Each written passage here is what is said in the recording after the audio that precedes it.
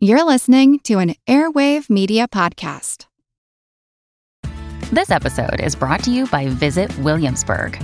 In Williamsburg, Virginia, there's never too much of a good thing. Whether you're a foodie, a golfer, a history buff, a shopaholic, an outdoor enthusiast, or a thrill seeker, you'll find what you came for here and more. So ask yourself, what is it you want? Discover Williamsburg and plan your trip at visitwilliamsburg.com.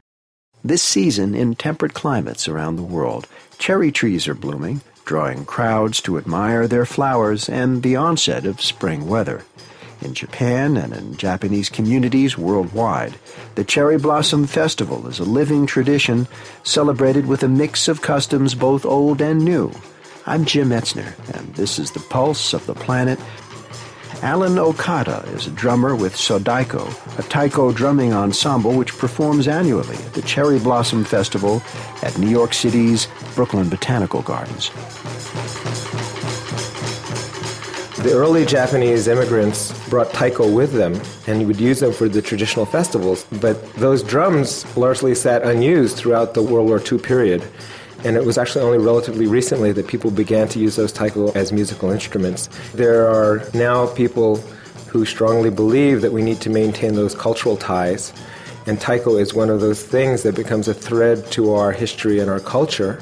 Traditionally, taiko drumming was reserved for ritual occasions and was not part of the Cherry Blossom Festival. But these days, in the United States, the festival has become a celebration of all forms of Japanese culture. The Cherry Blossom Festival in Japan is usually a more contemplative festival, but the idea is to go out there and be out with the trees and appreciating nature and your friends and having a good time, and not so often having performances. But in Japanese American communities, the Cherry Blossom Festival has tended to be a focal point of community pride.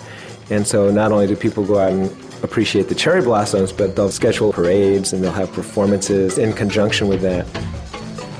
This archival program is part of our 30th anniversary celebration. If you want to hear more, check out our podcast. I'm Jim Metzner, and this is The Pulse of the Planet.